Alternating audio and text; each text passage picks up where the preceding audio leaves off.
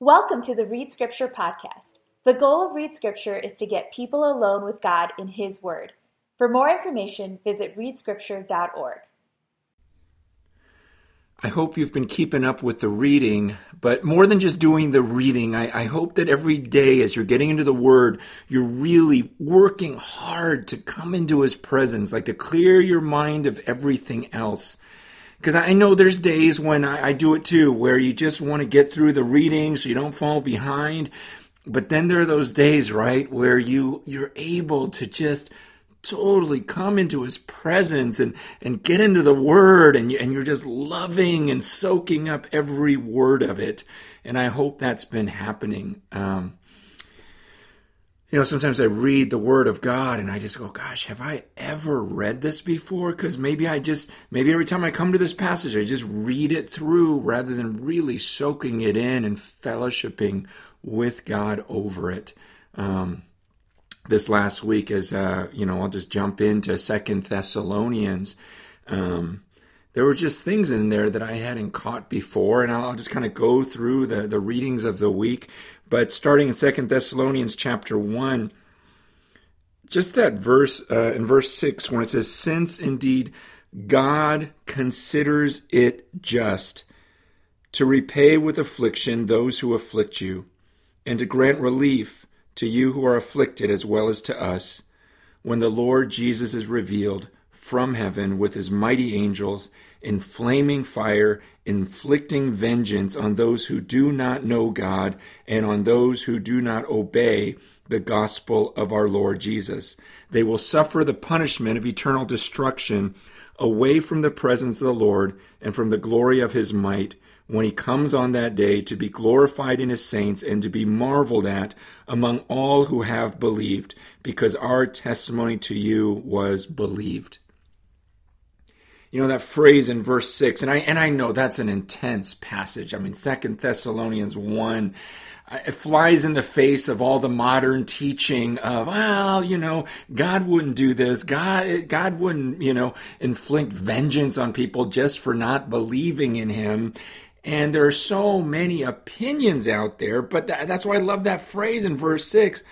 God considers it just. Think about that phrase. God considers it just. So it doesn't matter what you think is fair. See, this is the definition of fairness, is whatever God thinks and considers as fair. And it says right there, God considers it just to repay with affliction those who afflict you.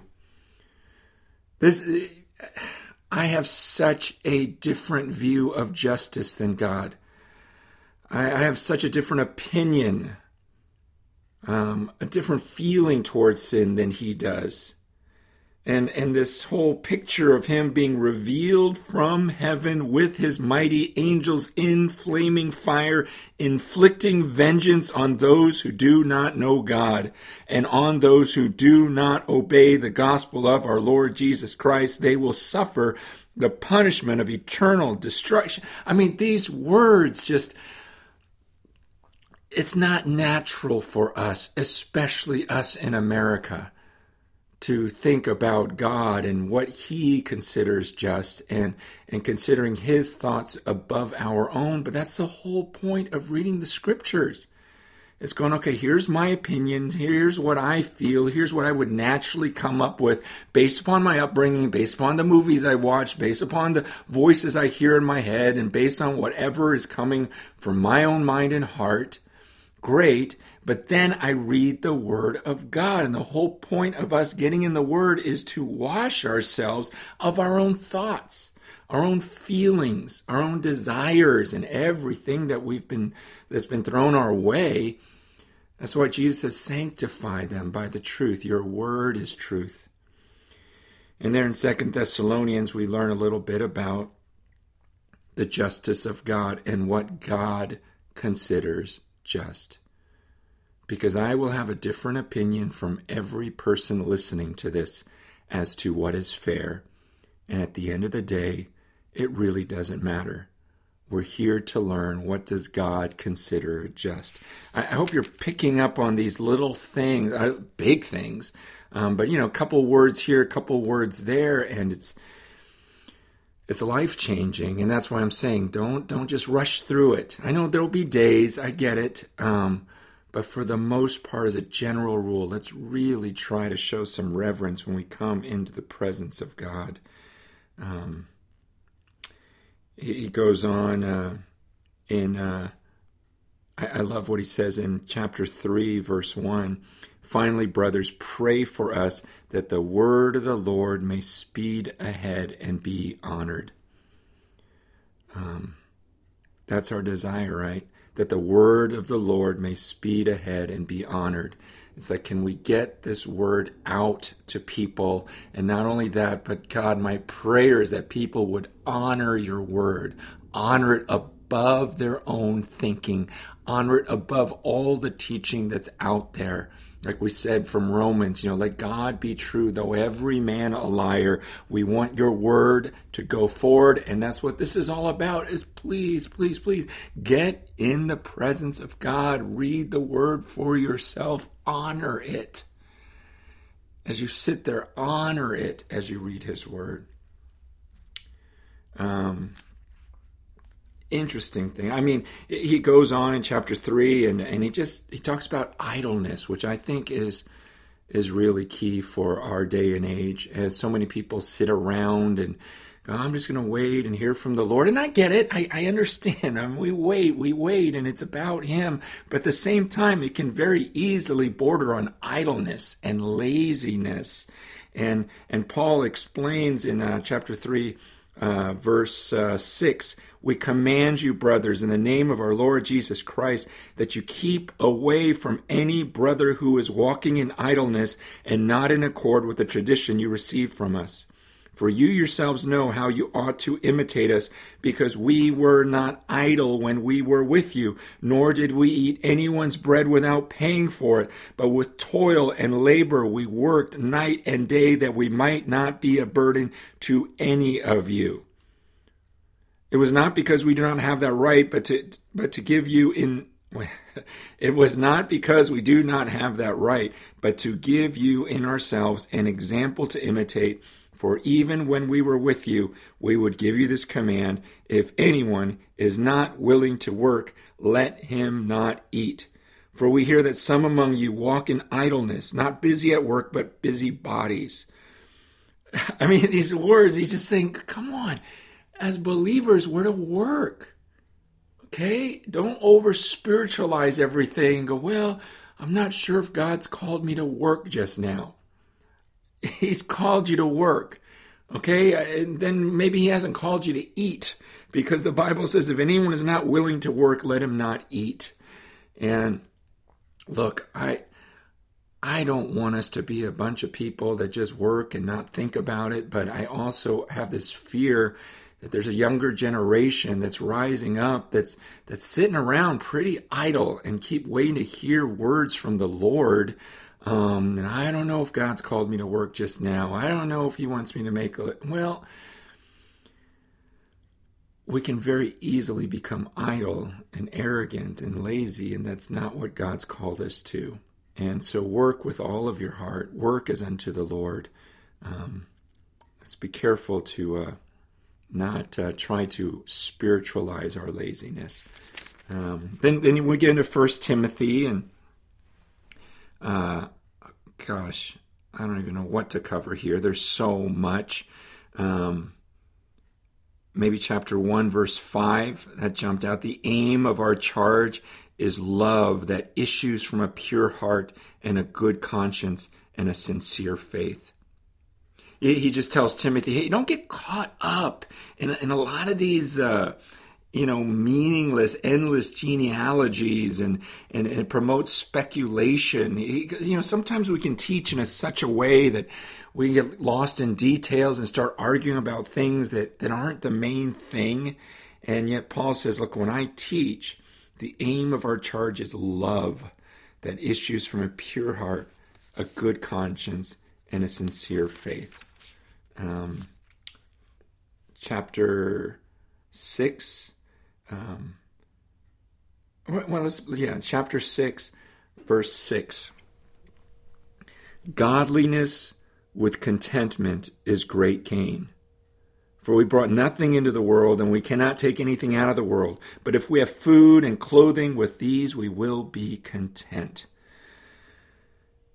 This again is something that I want to be so true of my life. I hope you do also, that godliness with contentment is great gain. And in that verse, if we have food and clothing, with these we will be content. But those who desire to be rich fall into temptation, into a snare, into many senseless and harmful desires that plunge people into ruin and destruction. So it's this picture of God's believers just going, okay, I've got food on the table. I'm eating today. I've got clothes today. I'm going to be happy. I'm not going to be one that covets and go, well, yeah, but I don't know if I'll have food, for the next 10 years. I don't know about my house. Is it big enough? Or, my kid's going to be angry because our house was too small. Just ridiculous things like that, rather than just saying, I am so content in you. Gosh, I have all these spiritual blessings. Lord, I am blown away by my life. I was your enemy, and you came and you saved me. You rescued me. And so Paul's telling Timothy, look, this is the way we are. We're not people that want. Psalm 23 that we read, the Lord is my shepherd. I shall not want. It's like, are you kidding me? I've got God himself as my shepherd. He's going to take care of me. My cup is overflowing. And so here on earth, I'm always hoping for this future that I can't wait to inherit. And so if I got food and clothes, man, that's all I need. And he tells Timothy there's so many people who fall into this temptation because they want to be rich. And that's a temptation. And that's why in verse 11 he says, as for you, O man of God, flee these things, pursue righteousness, godliness, faith, love, steadfastness, gentleness. He says, don't pursue stuff. Look at your life right now. Are you marked by contentment? Are you just like, God, I am so content. I don't care about stuff. I am so happy where I am. Instead, the thing I'm pursuing is righteousness, godliness, faith, love, steadfastness, gentleness. God, this is what I don't have enough of. Stuff, I don't care. I'm happy with what I have. I'm so content. But where I'm not content is, Lord, I want to grow in my godliness, in my faith. I want to pursue righteousness. And then he has that great word for the rich in verse 17, which I'm sure everyone who's listening saying, well, I'm not rich, because you can think of people who are richer than you, but you're probably doing just fine. And in verse 17, he says, as for the rich in this present age, charge them not to be haughty, nor to set their hopes on the uncertainty of riches, but on God, who richly provides us with everything to enjoy. They are to do good, to be rich in good works, to be generous, ready to share, thus storing up treasure for themselves as a good foundation for the future, so that they may take hold of that which is truly life. He just tells those who do have a lot not to get arrogant and not to set their hopes on the uncertainty of that, but to set their hopes on God, to be rich in good works, generous, ready to share, so that you store up treasure in the future. And he says, and this isn't to ruin your life. He says it's so that they may take hold of that which is truly life. Why does Paul want Timothy and all those who have possessions to let go? It's not to destroy our lives, but that we would take hold of that which is truly life. And he goes on in 2 Timothy, and the things that really, how you're going to read things and it'll jump out to you, and then I'll read things, and it'll be different. Different things jump out to me, minister to me. And it'll be different next year when I read through 2 Timothy. But as I was reading through 2 Timothy and Titus, there's this timidity that I see in Timothy and in Titus. And Paul is trying to stir them up. And for some of us, we struggle with this. We're fearful of pride, but sometimes we just lack confidence in the word that God's given us. And so we don't speak it with boldness. And these are some of the things that God's been convicting me of. You know, I can very easily get insecure and go, well, I'm not as smart as this guy. And what if they ask me questions about this? And what if I'm wrong? What if this? I've been wrong before. And it creates almost like a weakness and insecurity where you just don't want to speak up even during those times when you know you should. And that's why Paul is telling Timothy, it's, you know, those verses that many of you know in 2 Timothy 1 verse 6. For this reason, I remind you to fan into flame the gift of God, which is in you through the laying on of my hands. For God gave us a spirit not of fear, but of power and love and self-control. And you got to remember, Paul is writing this to Timothy from prison.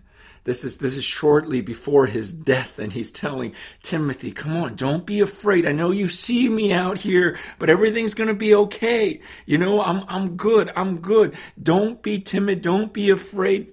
Fan into flame this gift that was given to you, because God didn't give you the spirit of fear.